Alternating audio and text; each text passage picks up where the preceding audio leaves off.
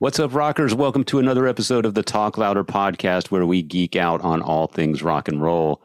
Hit that subscribe button on our YouTube channel. Leave us your likes and comments. You can also leave likes and comments on our Facebook page. Follow us on iTunes, Spotify, and Instagram at talklouder_podcast. And of course, always on our website, talklouderpodcast.com. I'm Metal Dave, along with my co-host, Jason McMaster. And today we have Stevie D, guitarist for Buckcherry, and we've been wanting to get him on the show for quite some time. I saw them play outside of Austin about a month ago, and I hit him up to be on the podcast, and he's still on the road, but was kind enough to make some time for us today before soundcheck. I believe he's in Florida today. So great conversation with Stevie, such a nice guy. And, I think we made him late for soundcheck. Sorry, Stevie. Yeah. Well, sorry about that. Yeah, it's probably the last podcast he'll do with us. Oh, maybe not. I mean, I think he was actually offering to be a co-host at the end of the tour. Well, there for a second, as if, I mean, the more the merrier. I'm totally down, but like we're making money doing this, you know. Yeah, right. Yeah, if you have idle hands, we can keep you out of trouble, but we can't give you a paycheck. So. Right. I'm still waiting for my paycheck. Yeah, so. Me too. It ain't happening. Yeah, it ain't happening. This is a passion piece.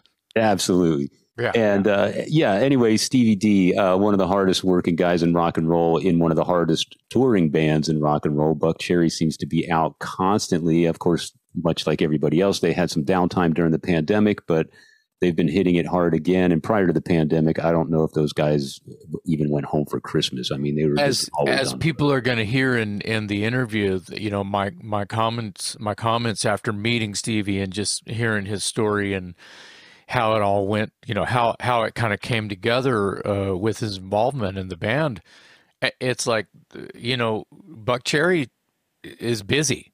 Yeah, they stay busy. Even when they're not busy, they're busy. You know, they're thinking of the next thing. It reminds me of, just look at the Voivod discography. You're looking at the release years, and it's like there's no downtime. Right. At all. So yeah. Album tour. And Buckcherry's been doing it since, 20-some years now. The album came out in 99. And Stevie's been with the band since the 15 album in 2005. He and Josh actually go back farther than their partnership in Buckcherry. They were friends in Hollywood in the early 90s. Stevie shares a little bit about that. And it's kind of funny. Unfortunately, it all worked out for the best. But it's dangerous, but it's also funny. Yeah. Yeah, exactly. I think it's funny because it all worked out. But yeah. But anyway, happy to have him on the show today. Nice of him to take some time off while he's on tour, getting ready for soundcheck. And let's get to it. Stevie D from Buckcherry here on the Talk Louder podcast.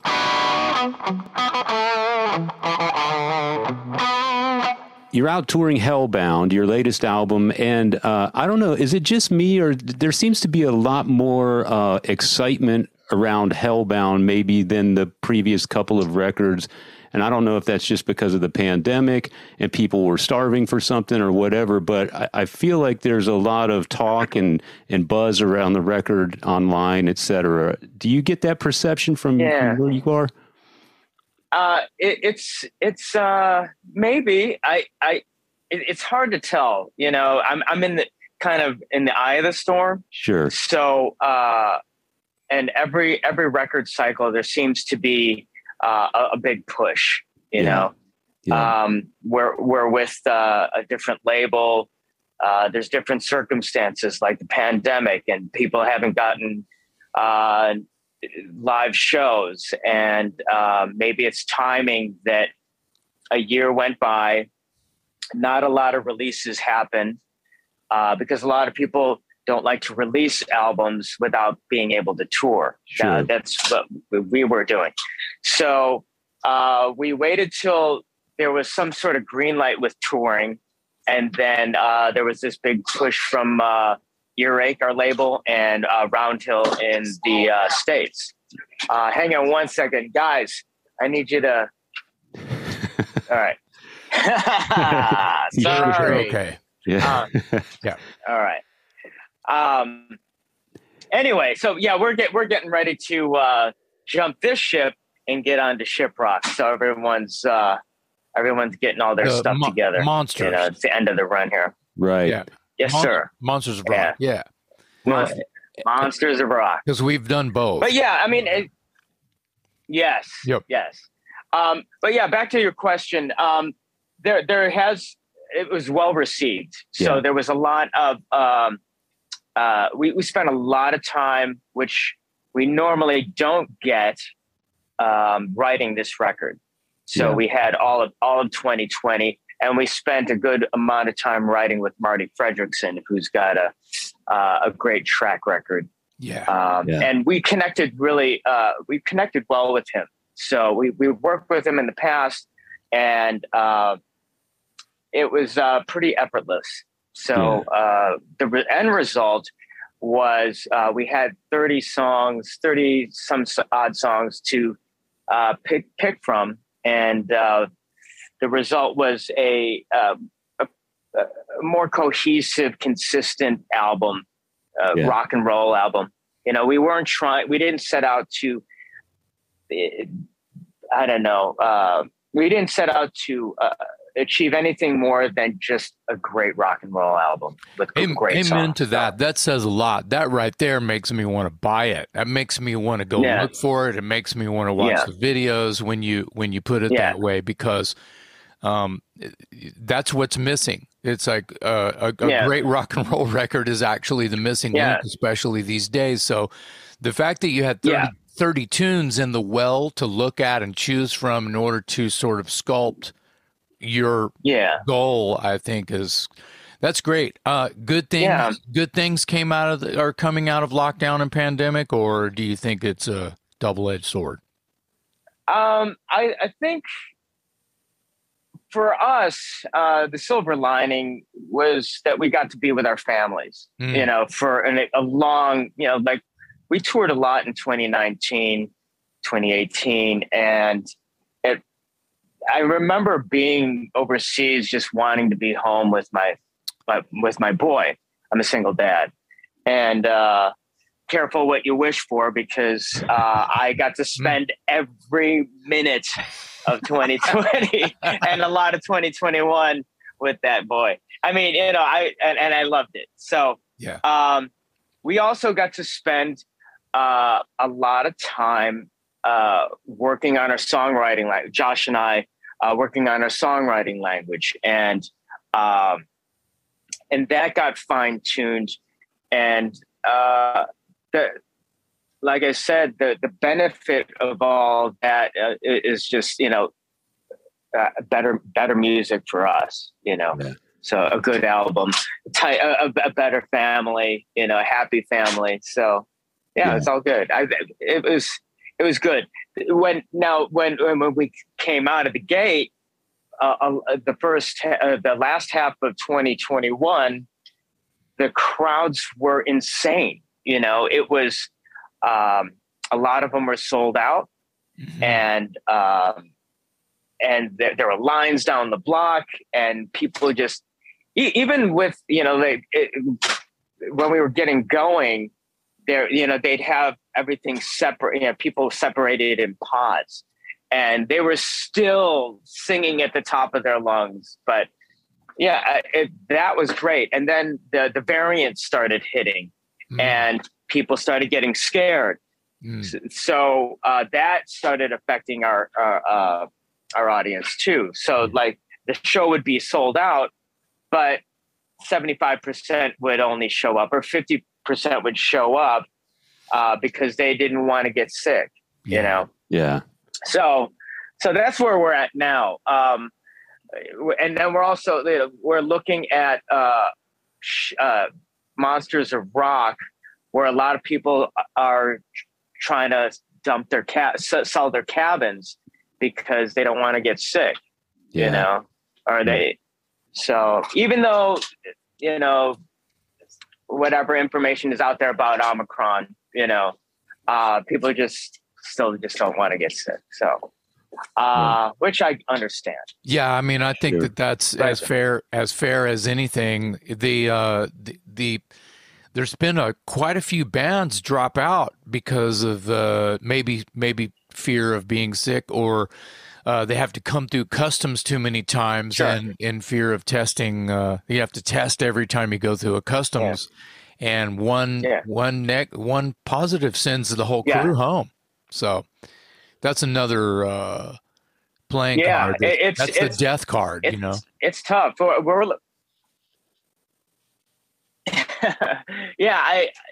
We have to do a lot of testing for. We're going to be going on the road with Alice Cooper right after that. Mm-hmm. So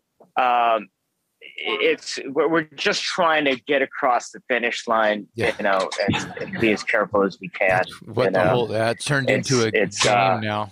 Yeah.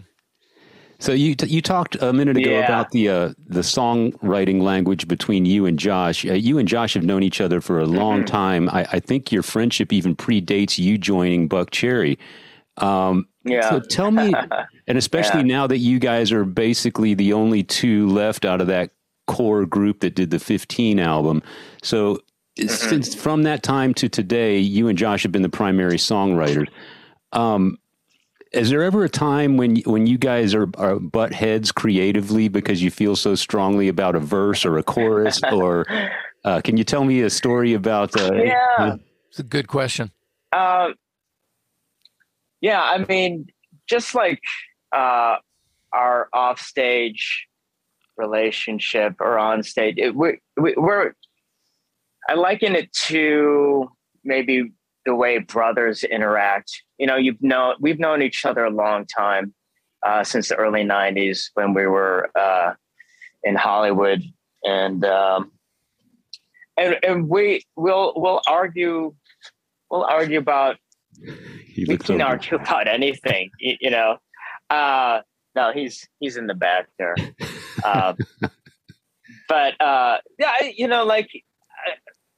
It doesn't get heated like, this is the way I want it, because at the end of the day, I don't know, back in in 2005, when they were picking singles and they picked Crazy Bitch to be the first single, I was like, I don't know. Is that a good choice? I don't know what's going to hit, what I mean? Yeah. And that was a massive single. So,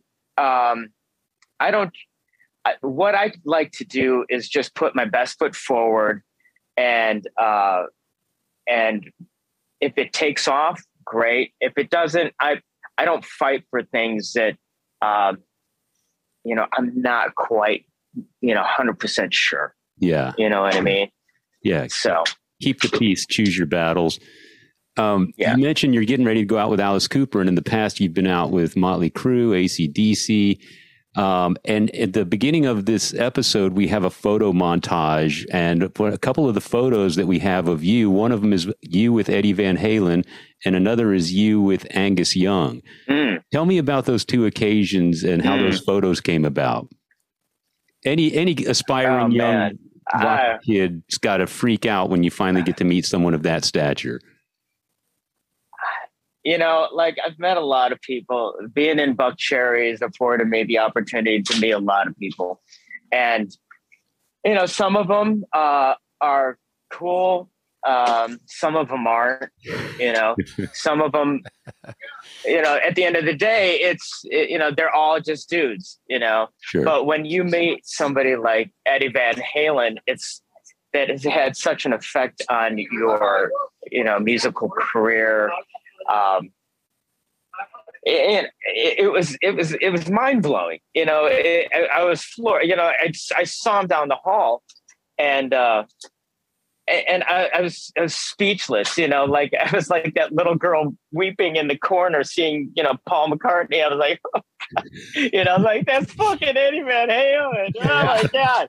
But that's a common reaction. I would vote that would happen to pretty much anyone. It would happen to me. I know that. Yeah.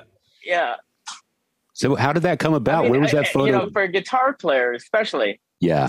Well, we were in Australia, and we were doing a festival. They were headlining. We were opening, and this was after we had played. And I went into the hallway. I just happened to be talking with Steven Tyler a moment before, and then I saw him, and he walked up. I can't remember what happened, but he was vaping, and I was like, "Hey, Eddie," and he goes, "Hey, what's going on?" Like we had already met before. I was like, "Oh, nothing, just hanging out." So you're vaping now? Is that what's going on? And he goes, "Yeah, man, you want to try?" He's like, "I can't smoke anymore." He goes, "You want to check it out?" And I was like, "Oh God, okay." And so I hit his vape. And I don't know. We had talked about, some guitar stuff, his amps, and he was holding his guitar because he's just warming up in the hallway, and then that was basically it. I asked him for a selfie, and he goes, "Sure," So nice. Yeah, that's awesome. It was pretty quick, but the Angus Young meeting, we were at Third Encore, and in North Hollywood, California. And I had a storage locker there, and AC/DC was rehearsing there. They rented out the whole building, and my friend Doug, the manager there, was like, he knows I'm a huge, like, Angus is like the pinnacle for me, and he's like, Angus is playing right there. Or no, he's sitting right there. He's reading a book, smoking cigarettes. I was like, okay, all right, just be cool. Just be cool. Just be cool. Doug, can you get me, can I meet him? And he goes, yeah, he's super cool. I went over there and we talked. He's a well-read gentleman. He was drinking tea, and I just asked him, I have an SG in my locker. Would you sign it? He goes, sure. So went over there and he signed it. We took a picture. Wow. Man. Super cool dude. That's a couple of good days right there. Yeah. Yeah. I want to know where your T-shirt is that says "I vaped with Eddie Van Halen." Yeah, I know it's so strange, but I was blown. The whole thing both meetings went into slow motion. If you met people that you're just like, my heart was like beating. I don't know, that fight or flight moment. Yeah, in the words of Bon Scott, suspended animation. Yeah. Yeah, exactly. Perfect. Yeah, it's exactly that. So, wow. Stevie, you and Josh go back, as you said, to the early '90s as friends in Hollywood. And my understanding is those are some pretty wild days for you guys, and to put it mildly. Yeah. Tell us a little bit about how you guys met as friends, and then lead us up to the point. I want to know how you met as friends, and then a few years later, what was his sales pitch to you to get you to join Buckcherry? All right. This is another good question, Dave. We both worked at a vintage clothes store called Aardvarks. It was in Venice, California. And we had a manager there that we didn't like. And we were fed up working for her. And so what we did, that's where we met. And one of the story, a story that how we left that place is we both said, our best thinking told us, why don't we fucking quit this place? We'll walk out right now. We'll take our last check and we'll buy a sheet of acid. And what we'll do is we'll buy it at pennies on the dollar, and we'll turn around and sell them for $3 a piece. And we will become the acid kings of Los Angeles, And so that was our big idea, money making scheme. That we won't have to work anymore, and we'll just we'll be these big drug kingpins in Hollywood. Fast forward 2 weeks later, there was no more acid because we were so broke. We would take a half hit of acid. By the way, if you're a young person watching this is not what not to do. Okay. Got it.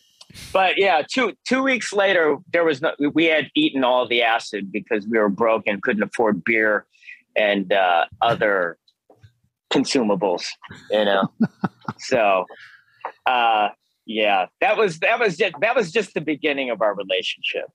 But wow. Yeah, it was a crazy time. It was a crazy time. So then you guys aren't in bands together. You're in bands separately. And then he decides to reform Buckcherry. We lost your video, Steve. Video. He's come here. He's right. Back. All good. So, sorry. Here I am. Sorry. It's all good. So you're in separate bands. He decides to put Buckcherry back together after a hiatus following the first two records. How does he approach you about joining the band? And were you even still in Hollywood at that time? Or were you back in Chicago? Yeah, no, I came back to Chicago. I came back to Hollywood after swearing I'd never go back there. I hated it. It was the gateway to hell for me. I got, from after living with Josh for a while, I kind of downwards spiraled into this drug and alcohol abyss. Much like a lot of people do there. Hollywood chews up a lot of people. Anyway, I was in Hollywood. I went back. I jammed with this band. I was a hired gun of sorts for different labels. So I played with American Pearl. I played with this band on Arista called Automatic Black. And we lost that deal. And I got a call from Josh. And he said, I just lost my tour manager. Can you meet me in Texas? So I go to Texas, start tour managing and kind of roading, for him. And then he said, their guitar player falls out. So I end up being the guitar player for his solo band during that Buckcherry hiatus. Right. Okay. Fast forward, that band gets dropped. And we both go back to Hollywood. And, meanwhile, I'm kind of this guy. I'm the guy that's still friends with Keith, and I'm still friends with Josh. So, I'm talking to them, and I'd be like, Josh, I was talking to Keith today. He says hello, and he's like, huh, okay, tell him I said hello. And I go back to Keith. Hey, Josh said hello. And he was like, oh, really? Okay. Oh, how's he doing? I'm like, he's good. Like I go back to Josh. He asked how you're doing. He's like, oh, really? So that started a dialogue between the two. And then I think what happened was they were thinking about doing a reunion show at the Key Club. And then my phone rang one day and it was Keith. He was like, hey, dude, we're going to do a reunion show. You want to do this? And I was like, yeah, fuck yeah. I was a huge Buckcherry fan, Yeah. So anyway, that's how that all started. And then you guys put together the 15 album. And from what I understand, you couldn't get a deal to save your life. It almost never even came out. In fact, I think it was only released in Japan initially, right? And then it went on. Yeah. So tell me about that, because that was basically dead in the water. And then it turned into this double platinum blockbuster success. Yeah.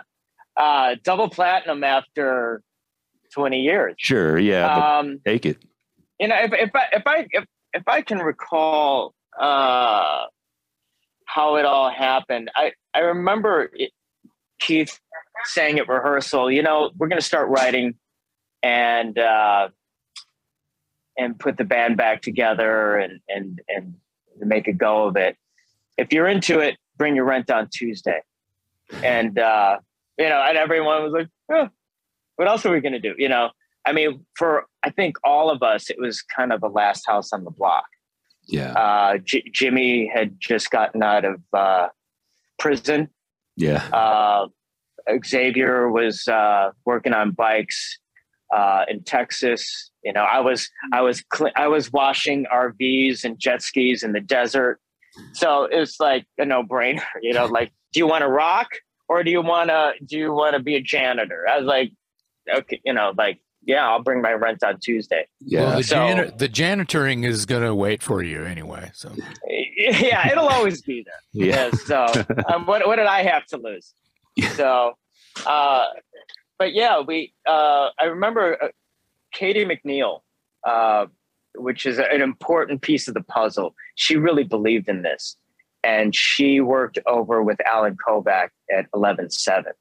Yeah. And she started managing us, and she started hustling. We put some demos together, and if I'm not mistaken, everyone passed on it like twice. Yeah. And then Alan Kovac went to Japan and got the funding to release it on 11-7 Records. It was like going to be a Japanese release, but he also put it out in the States on 11-7. Yeah. So, but that's where that's the whole catalyst, if I remember correctly. Right. But it was a whirlwind right after that. It took off pretty quickly after that. There was this old thing called MySpace, and it was a social media platform, and that's when terms like viral video started being thrown around. And right. we released a video on, actually we just put the song on MySpace. And if I remember correctly, I remember looking at it, and we had just posted it, and it was going up by the tens of thousands. I was like, this thing might be brilliant. Like, it's going, like, a lot of people are watching this. And it had, within a week, or it had hundreds of thousands. And I don't know, after a few months, it had millions, So. Yeah. Start of something huge for sure. You mentioned, speaking of that album and the lineup, you mentioned Keith and Jimmy and Xavier. I think a lot of people got attached to that lineup of the band because the success of 15. And you as a guitar player having to partner with Keith, I'm sure that was an integral part of your working relationship and songwriting and that sort of thing. So as gently as you can you tell us why each of those guys left or quit or got fired or whatever? Well, they didn't. No one got fired. They left. It's tough to say because we haven't talked since.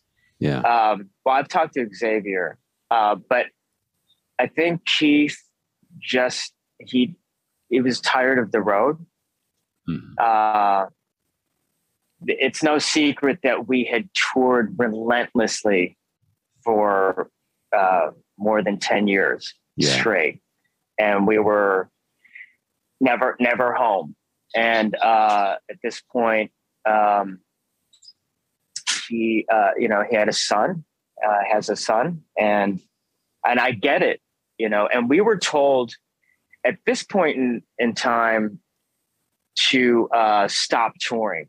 It was a case of diminishing returns for us, that we had toured so much that we're burning out audiences and less people were coming as the years went on. Yeah. So, and that's, it's really frustrating and it's disheartening. And for someone, we saw a lot of success, and to see that happening, I get it. like, and at the point of, we had taken the break, and we were like, I think after 6 months, we had agreed to take a 6-month break. And at the end of that 6 months, Josh wanted to start working. Yeah. And I was, because of lifestyle, like I needed to start working again too, So that's when it splintered. I think Keith still wanted to stay home, and Josh wanted to start working. So that's where kind of all of that happened. Yeah. I feel like I want to say this, and we know that you have to go. Oh, sorry. I'm very impressed with how busy the band, just under the banner Buckcherry, has been able to stay together at pretty much at fucking any cost. And it's impressive because not a lot of bands can do that. They just do fly-in dates, and they don't get on a bus, and they don't work a product or anything. And that banner, Buckcherry, has always done that. So with all of the sort of like rocks being thrown at you, a rock would be this like, well, you got to go home for a while because you've burned out your markets. Something like that. That's huge. And it's kind of, you take a hit. You try not to take it personally, but go home. Fuck this. What? Go home. I don't want to go home. But you look at paperwork, and you do numbers, and you're like, oh, the fuck, I hate it when they're right. So it's scary. It's scary when it's your main source of income. Yeah. Records. It's no secret that records aren't selling anymore. Rock records, anyway. Yeah. Yeah. We're in a day and age of streaming. So. Don't get me started on Spotify. Different episode. Me too. Yeah. It's road. The road is the only place where it makes sense for us. Merch and ticket sales. Yeah. So and we're after this record cycle, we have to go away for a little while again too. So. Maybe you need a partner at your podcast. I don't know. Sure. Is it John? Right. Absolutely. So, anyway, real quick, do you still have the ritual of jamming Metallica's "Seek and Destroy" on the tour bus before you take the stage? Oh, it was Slipknot. It was Metallica. Now it's. Gosh, we've gone through even disco phases. You know what I mean? Like, what did we listen to last night? Actually, we watched Kelly do this bluegrass. It's different all the time now. Yeah. It's changed a lot through the years. I just remember being on the bus at one time when you did. This is before you were in the band, by the way.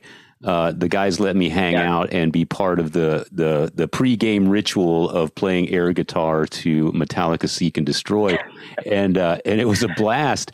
And then I noticed the last time I saw you just a month ago, you had that song playing over the PA before you went on. So I was thinking to myself, they still have that as music, take the stage music. Yeah. Yeah. We put together that walk-on music, me and Kelly. It's like everything from Sex Pistols, Motorhead, Metallica, to kind of get the old rock and roll spirit up. Sure. Yeah.